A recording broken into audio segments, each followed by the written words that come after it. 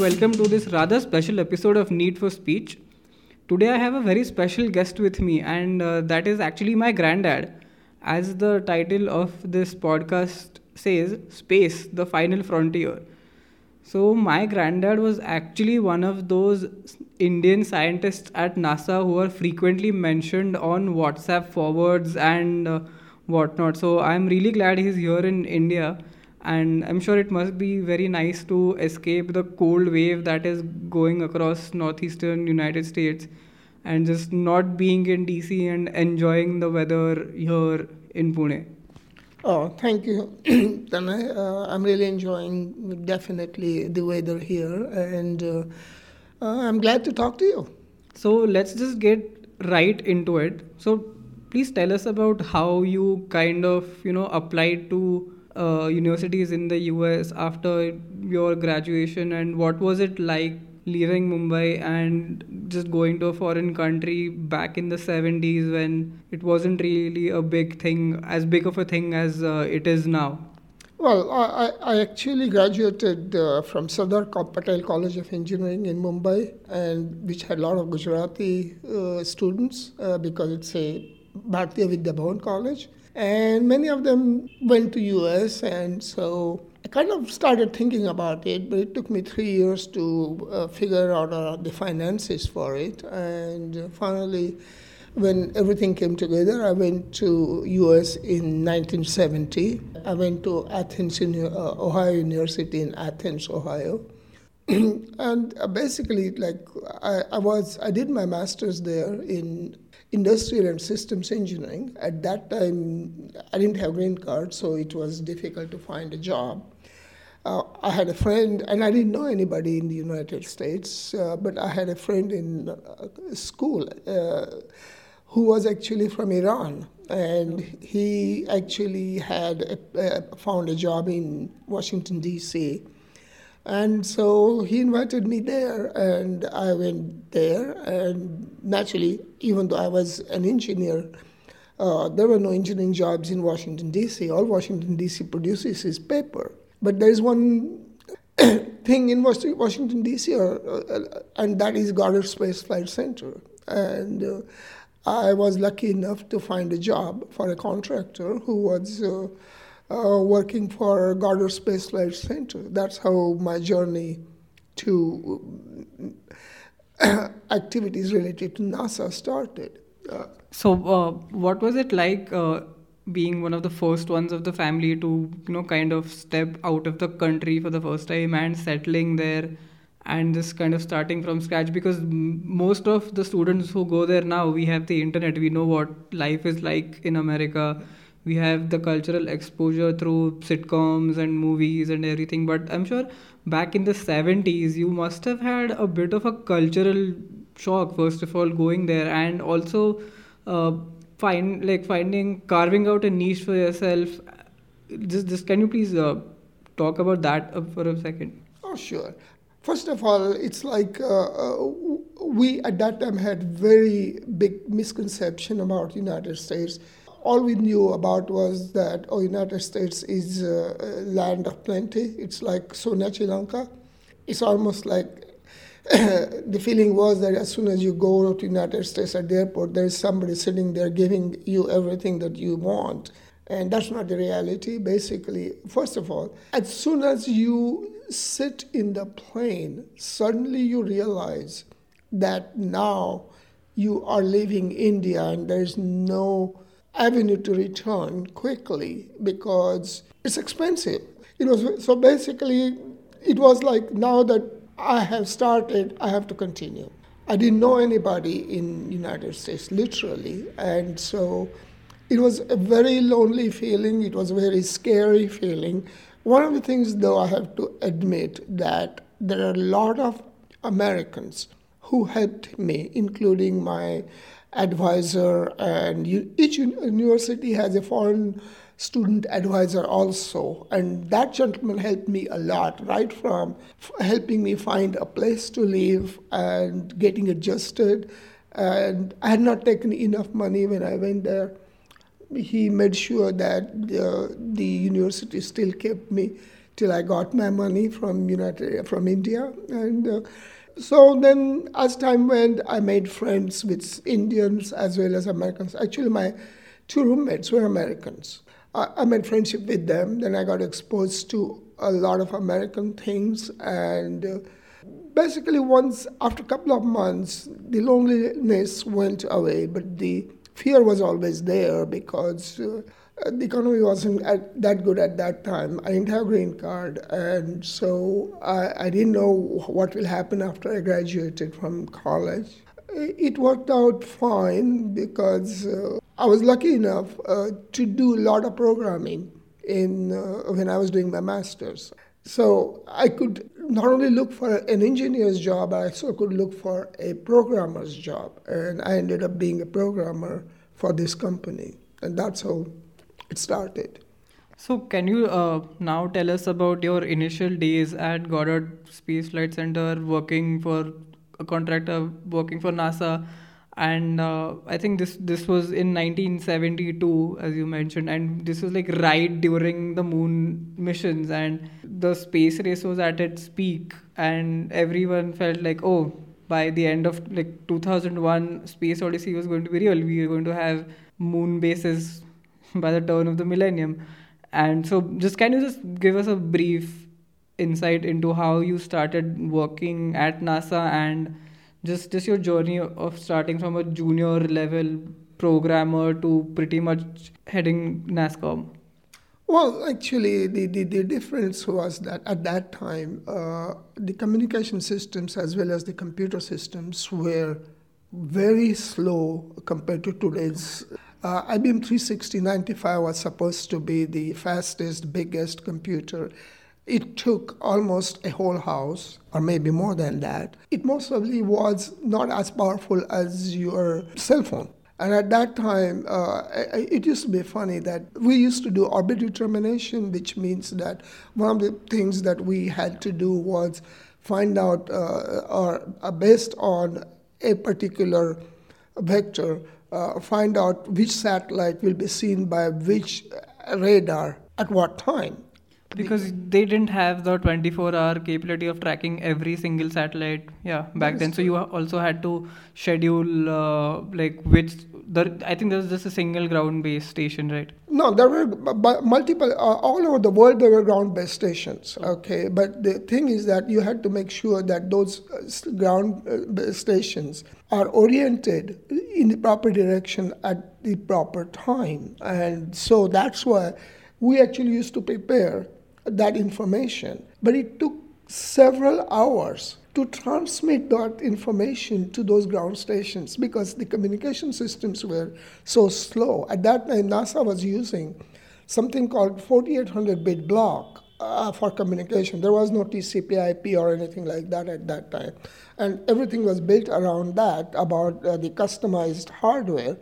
But even then, the communication was extremely slow. So that was one of the things. The other thing was that actually, one of the things I realized when I started working for NASA is that there is always a saying for anything complicated to say that, or anything simple to say that, this is not radar science. Actually, you mean rocket science? Rocket science, yes. The interesting part is that rocket science is the simplest thing once you know the math. But when you look at today's systems which are dealing with people, they are way more complicated than any rocket science or anything related to space. The other thing I realized is that in space, things move very slowly, or they have to move very slowly. So actually, when the satellite is in an orbit, it's easy. But there are weather satellites or communication satellites which they used to move around. Now to move them around, it is called something called maneuvers. One of the things you have to make sure with maneuvers is that they have to be extremely slowly done, because otherwise the satellite can go out of spin, okay? And those are the type of things which a common person doesn't realize, that in space things move very slowly. Very slowly relative to each other, but still very fast compared to the Earth, right?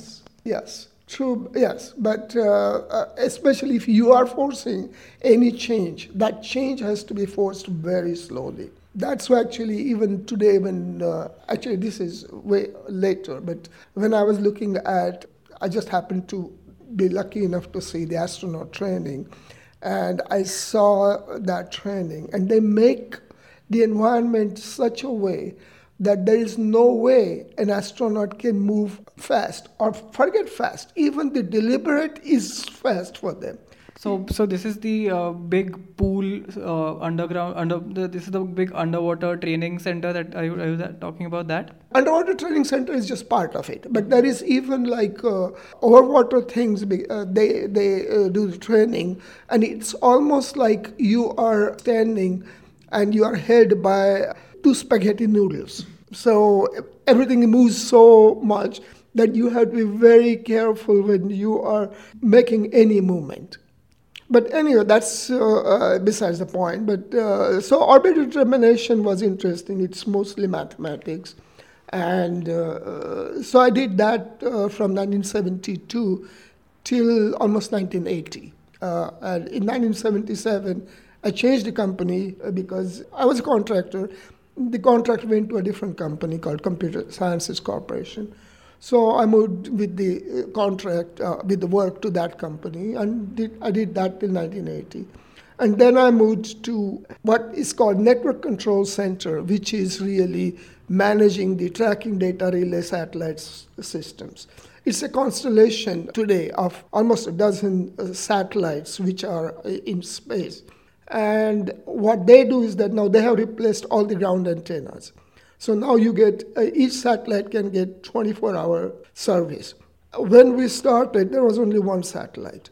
And my job was really, as a programmer, working for the Network Control Center, which actually was like the funnel for everything, because what the tracking data relay system has several components to it. One is naturally the scheduling system, because there was only one. So the satellites had to be scheduled when they can use a particular antenna.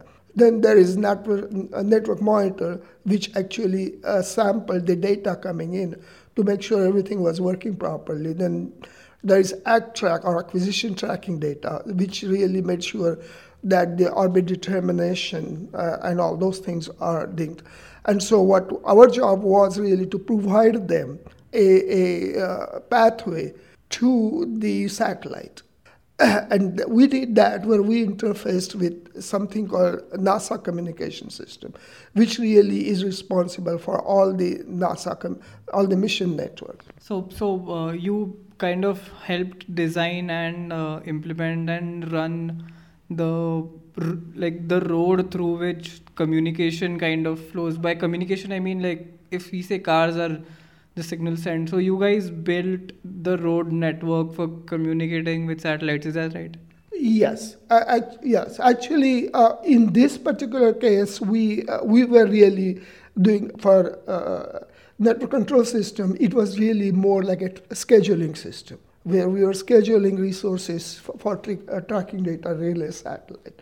But then in 1987, I moved to NASSCOM, and that's where we actually were responsible for designing the NASA communication mission network. And actually, the interesting part was that, like I said earlier, that they were using something called 4800-bit block, and it was working fine. But to run that, we needed, just at Goddard Space Flight Center, we needed more than 100 people, or almost 200 people. And basically, it also required everyone to have custom equipment, so which was very expensive. As TCP/IP came along, there was pressure for everyone to start using TCP/IP, and the problem was that NASA our mission network has to be very secure. At that time, the security on TCP/IP was not very good, so naturally we could not use it for a while. And also the other problem was that most of the projects had, and as well had design their own interface to the 4800-bit block. So basically, then they needed to change that interface. They were very reluctant to do that. So because you had to change all the hardware and the whole supporting architecture, I'm guessing, which is not the way it is done today. I think one of the biggest reasons why SpaceX took off, and also a New Zealand-based rocket startup whose name escapes me right now, is because most of their engineers were using off-the-shelf hardware and just modifying it. I don't think like off-the-shelf hardware was even available to you guys at the time, and it has come a really long way in terms of hardware. And yeah, so yeah, you saying? There was nothing off-the-shelf available at that time. Actually, there was not even off-the-shelf software at that time. There were no tools at that time because the industry was really not very mature at that time, about whether it is communication or satellite. It's like today you can do a ground station for a satellite at 20% of the cost that it used to cost in those days. I think what many people don't really realize is that when the whole space race started, it was predominantly a government-based thing, simply because the tools and the technology just simply did not exist, and you guys kind of had to invent everything and then use it. Actually, one of the things that you have to realize that the space race started really for the technological dominance as it related to defense. Basically, it was really to make sure that the rocket science is really up to par compared between the two nations, Russia and United States. Okay, and that's why it's kind of interesting that the Earth. It's like we had this saying is that when Democrats are in power, most of the NASA resources are on Earth science, and when Republicans are in power, it's mostly on Deep Space Network, because the Deep Space Network provides some more capabilities, or research on that provides more capabilities for defense. So really, even though it started out for the defense purposes, the focus naturally is both the ground as well as Earth. And at that time, though, we had to do everything really custom because there was nothing available. Even today, even though people are saying that, there are tools available and things like that, one of the things you have to remember is that even today's private industry in space is not using anything that was not financed by government at the beginning. Yeah, NASA funds a lot of research projects as well across universities, exactly. And technologies came out from that. Yes. And not only, but that's only not only universities, but also they do even experiment with other things. And only time they will actually use it for a satellite, and very rarely what we used to call bleeding edge technology would be used for anything which is manned flight. So basically, when that technology is proven by NASA, that is when the commercial entities take over. There is nothing that, even though the commercial entities claim that they're doing it cheaper and whatever, the point is that they're doing it cheaper because somebody else has done the digging work for them. It's almost like, think about it this way. You're building a building. Somebody else spent resources on a foundation. And so, which means all the digging, all the concrete, and all that major stuff, it's spent, resources were spent by somebody else. And so now you are building a building which is much cheaper, much quicker to do. And that is what is happening now. And it should be that way, that governments should not be in the business of doing anything except doing things that private industry cannot do. And that is what the modern NASA has been using. Or it's like that is the model NIH is using. All these government entities, that's what they are using.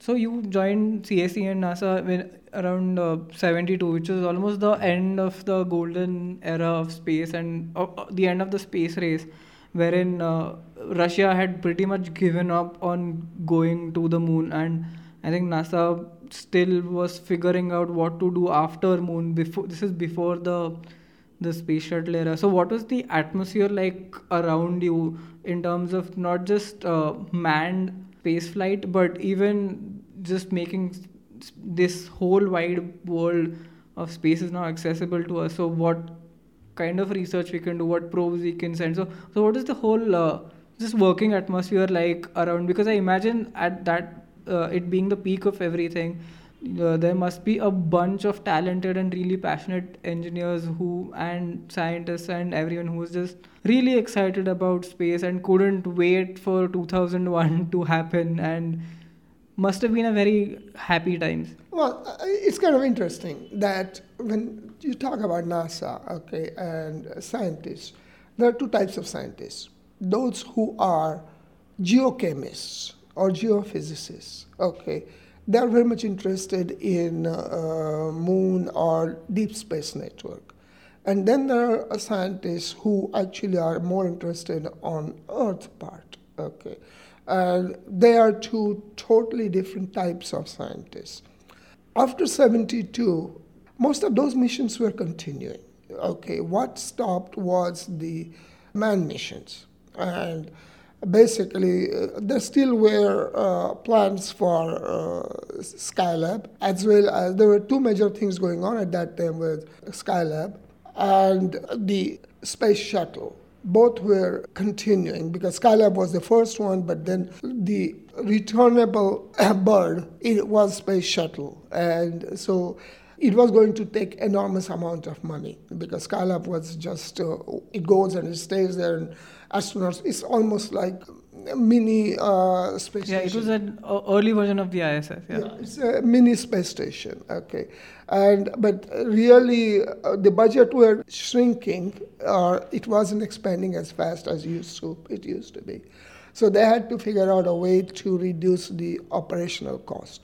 Now, you have to remember always, one of the things that they have to look at it is that not as much about what it costs to build a satellite or system, because that's a one-time cost. But what is the recurring cost is the operational cost, maintenance cost. So now we had all these ground stations all over the world, and one of the things you have to remember is that each ground station, okay, needs at least 15 people, no matter what. Actually, there are some countries where that ground station was one of their most high-tech employer, even though in many cases they were using paper tapes, because to them it was high-tech, that's it, okay. But it was costing NASA a lot of money, and so that's how they decided to go with tracking data relay satellite system, because that was going to make sure that it was going to reduce the operational cost of all these ground stations. And the first satellite alone was able to cover 90% of the Earth. Oh, okay. Yeah. That's huge like savings. And in the decades after landing on the moon, wherein like federal budget for NASA was dwindling, I think it worked out in your favor because you kind of had more wiggle room to pursue other projects by bringing down these operational costs. Yeah, and actually the other part which people forget is that moon was great, but it was really more a PR thing. Yeah. Okay, it really did not, after first couple of moon missions, it didn't bring any new technology, but the Skylab or space station or shuttle, they brought new products, new technologies.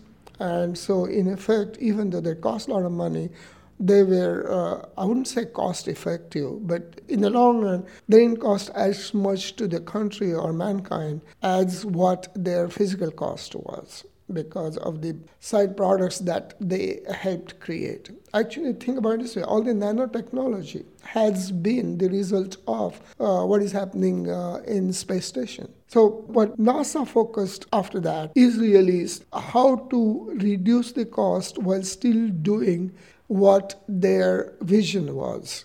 And that's... So what was the big vision? What is the 20-year plan for NASA after the moon landing? You had Skylab in the plans, and you also had shuttle in the pipeline. So what is the bigger, grander vision for NASA? Space station and Hubble Space Telescope were the big, and now JWST are the big products that are projects that they were looking at, because Hubble Space Station was supposed to be looking at the deep space, okay, and figure out how the stars are born, how they live, and how they die. While on the other side, naturally you couldn't go to the stars to start with. And right now we've been lucky enough to go to Jupiter. And on other side, the space station has been very helpful in doing a lot of research which can be used on Earth. So those were the big projects that they were looking at even 25, 30 years back. That's what they want to do. But naturally, it takes a long time for the technology to mature to be able to do those things. It's like now the next project is really manned mission to Mars. But for that, you need to do a lot of research on rocket technology, as well as how to create artificial environment on Moon or on Mars and things like that. Because one of the things is that how do you create the gravity in the bird that goes to the Mars? Yeah, because there was an interesting experiment done, I think, 2 years ago by an astronaut called Scott Kelly and his twin. The twin was on Earth and Scott was on the ISS for more than a year, and the purpose of that experiment was just to focus on what kind of effect it has on the human body in such long durations in space. And if we really want to have a shot at going to Mars, I think human and life sciences also a lot of research needs to be done in that area as well. So that's true, but also the major problem is that how do you shorten that period? Because irrespective of anything, you have to remember that when Scott Kelly came back, he actually had the best medical treatment on Earth. Okay. Yeah, when you go to Mars, there is no medical treatment. You are the only person there. Right. So not only you have to be trained about how to handle it, you have to make sure you have all the medication needed and all those things. And main thing is that you have to have some kind of place which actually has Earth's atmosphere. Okay, and because there is no water, there is no oxygen, somehow you have to be able to generate it from whatever you have. It's like if you sweat, if you pee, somehow that has to be turned into water, and whatever, maybe the ground, somehow it has to be cultivated or somehow made sure that you can grow potatoes or whatever food there. So there are a lot of things that you have to learn. Actually, it's almost like that movie Martian. That's one of my most favorite movies and one of my most favorite books ever. Guys, if you haven't read or seen the movie The Martian by the book is by Andy Weir. Please do watch it. It gives you a great insight into what kind of challenges we will face going into Mars, and if you are it's just a great movie, even if you are not a space nerd. The interesting thing is that most probably all of those things have to be done. But to reach that point is not very easy. It's like, it always reminds me of when I first went to see Epcot Center, which was also very futuristic. And then actually when I was... No, I actually remember this. Sorry for going on a sidetrack, but this was when I was probably 5 or 6 years old, and we had gone to Kennedy Space Center in Florida, and that was actually my first ever look at rockets and space and just appreciating what my own granddad does. And that is, I would say, that is probably the seed, that is probably when the seed was planted in me, the seed of just being a space and astronomy nerd. And I still kind of have vague memories from that trip to Kennedy. So as you're saying?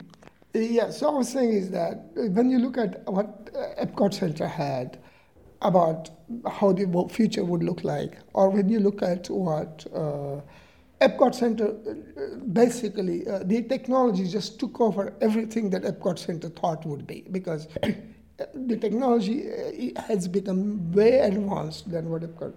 On the other hand, Space Odyssey 2001, basically, it concentrated a lot more on that computer. Yeah.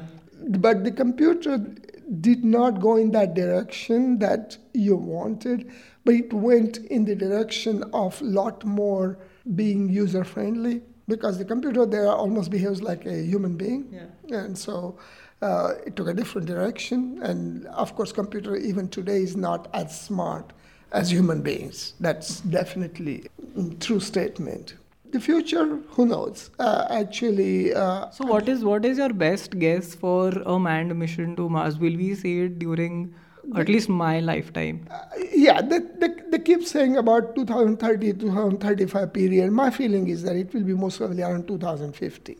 They will do that by 2050. Not necessarily. So Elon Musk is off by like 20, 25 years at least.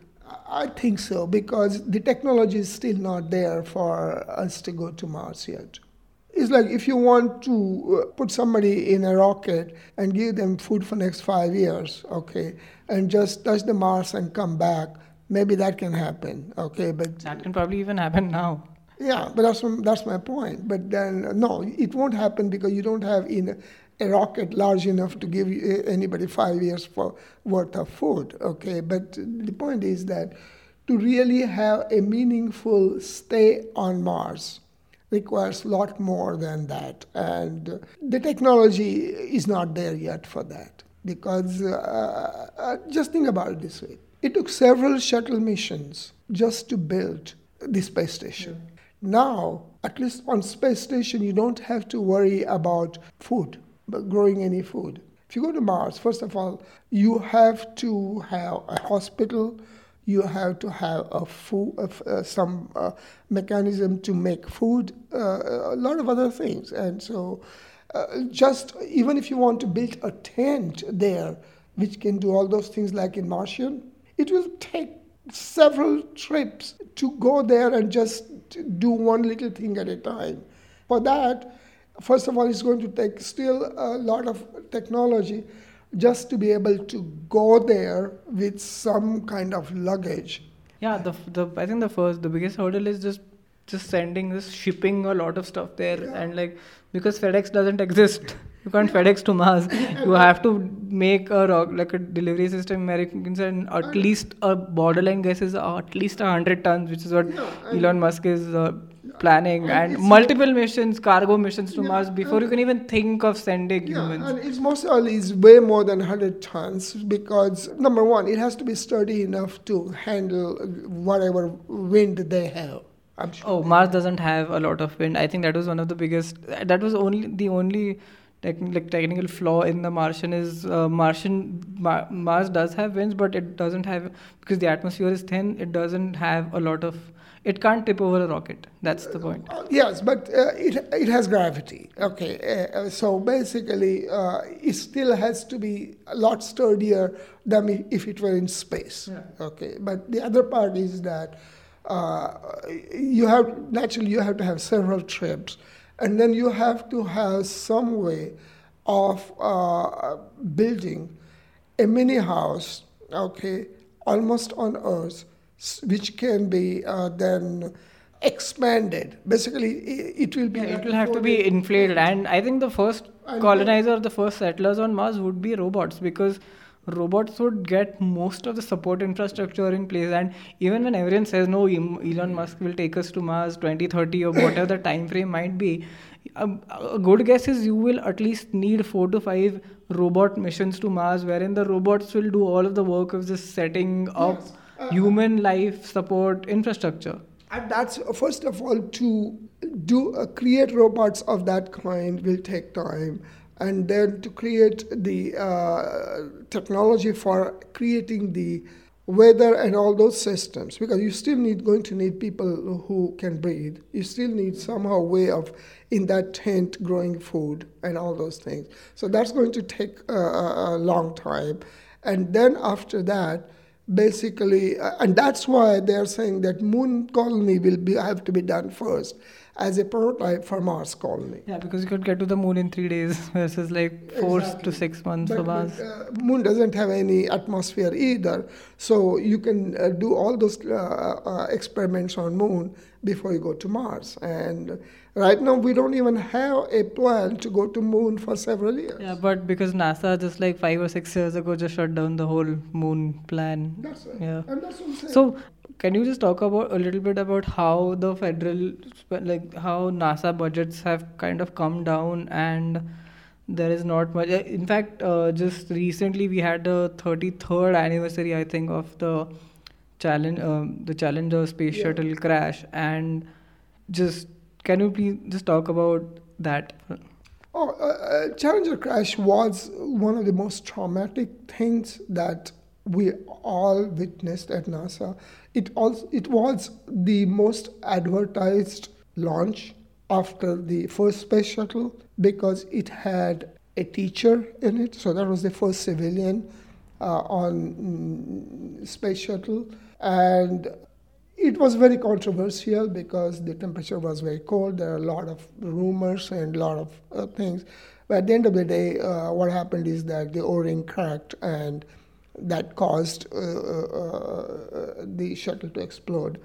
One of the things that I always feel proud about it is not the failure part, but the fact that they investigated it thoroughly, and instead of hanging a guilty person, they actually used it as a lesson to learn from it. Not only they solved the O-ring problem, but they also created or designed a system where if anything like that happens again, the astronauts will be ejected and basically then they will just come to ground. So which is what happened at the Soyuz launch, the very recent Soyuz launch like 3 or 4 months ago, wherein 3 astronauts had to abort a launch mid-flight and they made it safely back to Earth. So that was the result of the Challenger crash. Yes, that's true.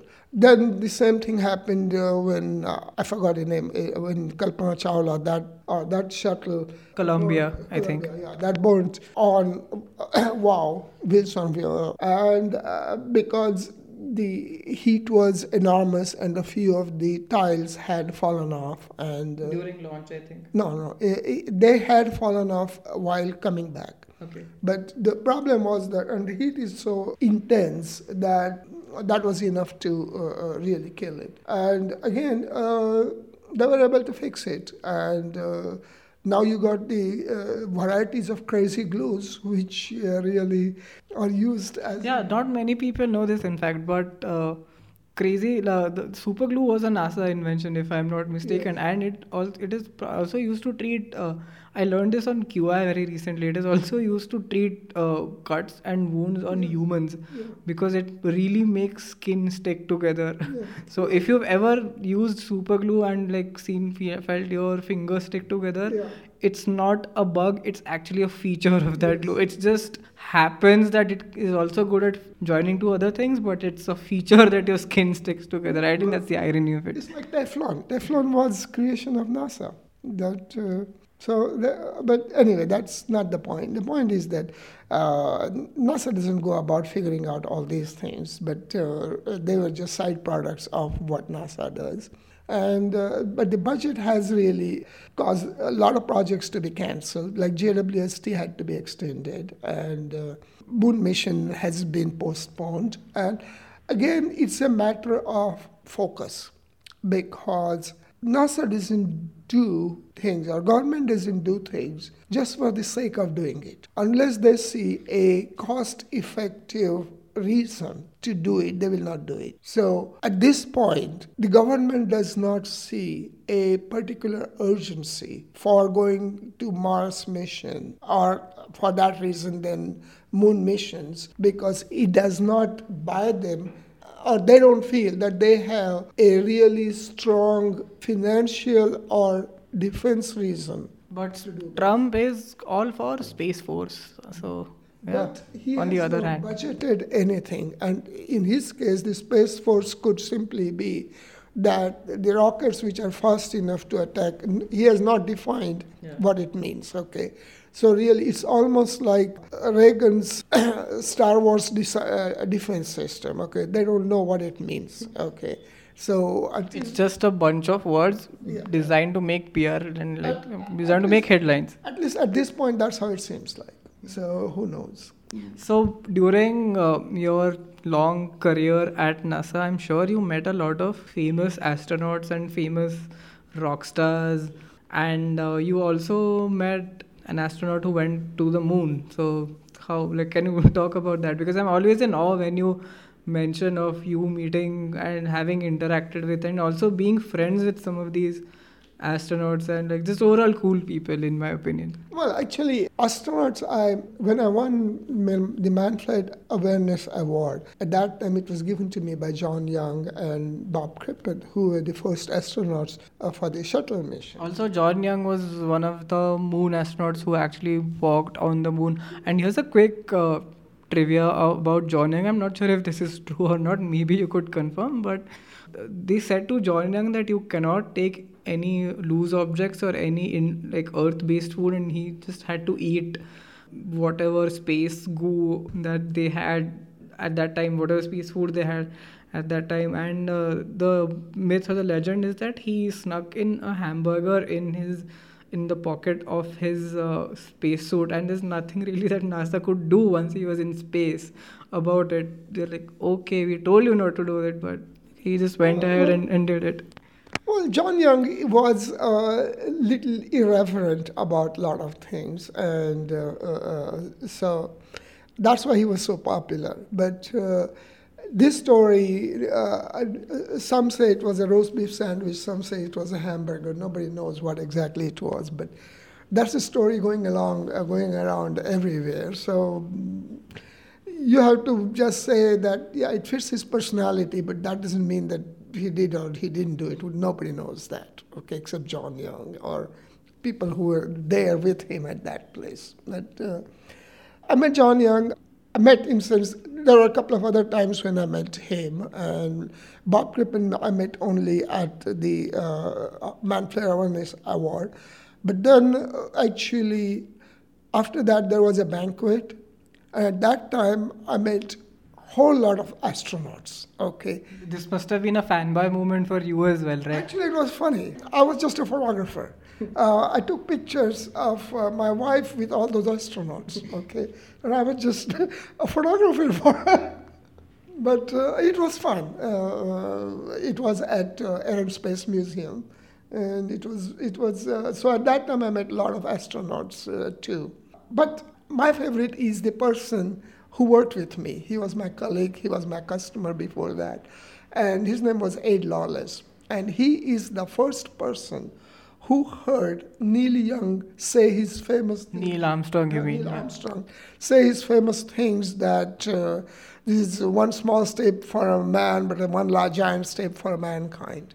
Because he was the voice operator at that time. And so then he is the one who distributed that statement all over the world. I'm just like, my jaw has like dropped to the floor right now. This is on audio, so you guys can't see this, but my jaw has dropped to the floor just hearing about all of these stories and just all of these legends of space. And like, have you met Buzz Aldrin? No. By that time, he had retired. Neil Armstrong, Buzz Aldrin, they had retired. The original astronauts, they went back to their military thing and then they retired. By the time I really was into NASA, like by mid-70s or like that, they had gone back to their old jobs. So John Young was perhaps the senior most astronaut when I understood all those things. So I know this very fun fact, which has gone around in our family as well. So apparently you met Shah Rukh Khan during the production of Swades when they actually shot at Goddard, and weren't you pretty much the only Indian there like when they were shooting it? Or I don't really remember the story because I was very young. So just elaborate on it. No, there were a lot of Indians. What happened is that I didn't even know that there was this Swades shooting was going on. If I had known, I would have. But bunch of people. I had a lot of Indian colleagues, and they came and told me about it. And then the day when there was shooting, they all dressed up. Otherwise, they would be in their blue jeans and t-shirts. But this day, they were all in their suits and like that. But naturally, I didn't know. So I was in my regular clothes, just a dress shirt and a dress pant. And I just happened to have a meeting at Goddard. So I went there. And in that building, there was a lot of commotion. So I finished my meeting, came down, and then somebody asked me, would you like to be in this movie? And I said, what is this movie about? And they said, oh, there is this movie called Swadesh, and we are shooting. And I said, sure, why not? And it just happened that now you know that shooting, it's not something like play where you just continuously do that. So they were setting up the set and whatever, and Shah Rukh Khan was sitting there by himself. And somehow I'm really surprised that nobody was approaching him. I almost felt pity on him. Like he was the only outsider there because you're shooting at NASA and he had no clout. Oh, this is a normal citizen there. It's like most of the people were afraid of approaching him. And so I just went, talked to him and asked for his autograph. And he gave me the autograph. And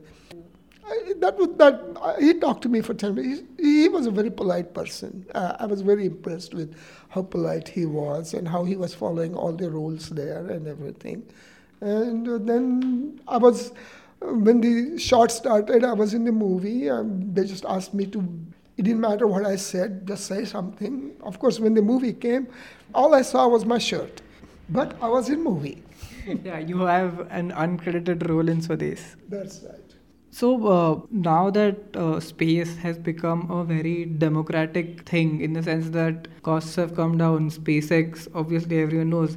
There's also a New Zealand-based startup whose name escapes me right now, but I'll put it in the description below, who has brought down like SpaceX launch. A typical SpaceX launch costs something like $60 million versus this New Zealand-based rocket can launch CubeSats and other small satellites for 4 or 5 million, which opens up space to a whole host of applications. Also, our own ISRO has announced manned missions, the Gaganyaan missions, and they want to source as much parts locally as possible.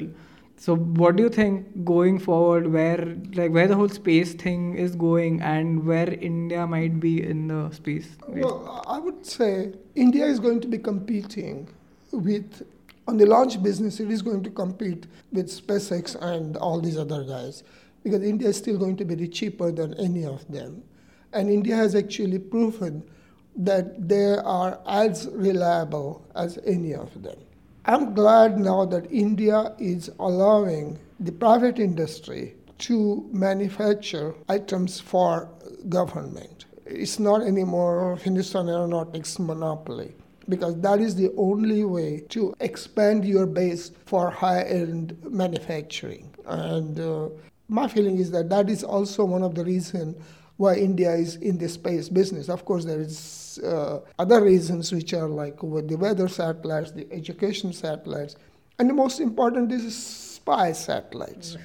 Because actually it's kind of funny that they used to not tell us it's a spy satellite. You need to be really careful about what information you disclose here, because this is going on the internet. I'm sure you don't have a security clearance anymore, but I don't think you're allowed to disclose whatever happened in your job. So all we knew was that, there's this one big launch that is going on and you can't talk about it. That's it. Okay. And so we knew that what it was when they said you can't talk about it, but naturally we didn't know what its capabilities are or anything like that. But so basically space has a lot more use for both the military as well as civilian.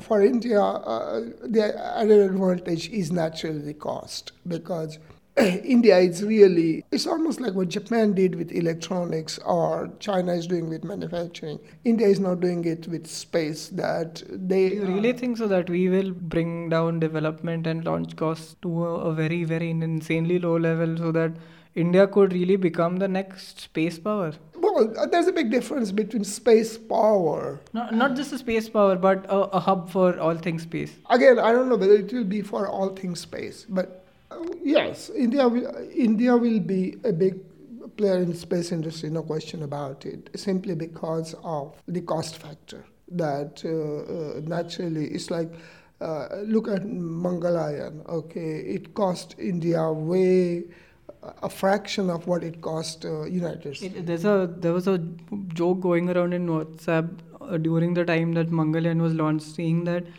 it was per kilometer basis, it was cheaper than a rickshaw.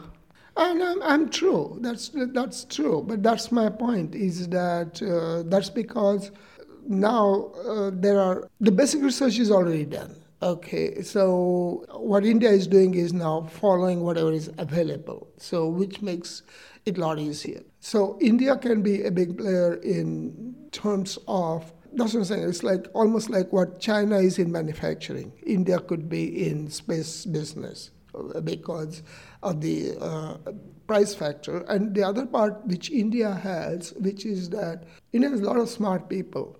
And basically, they can be a lot more innovative.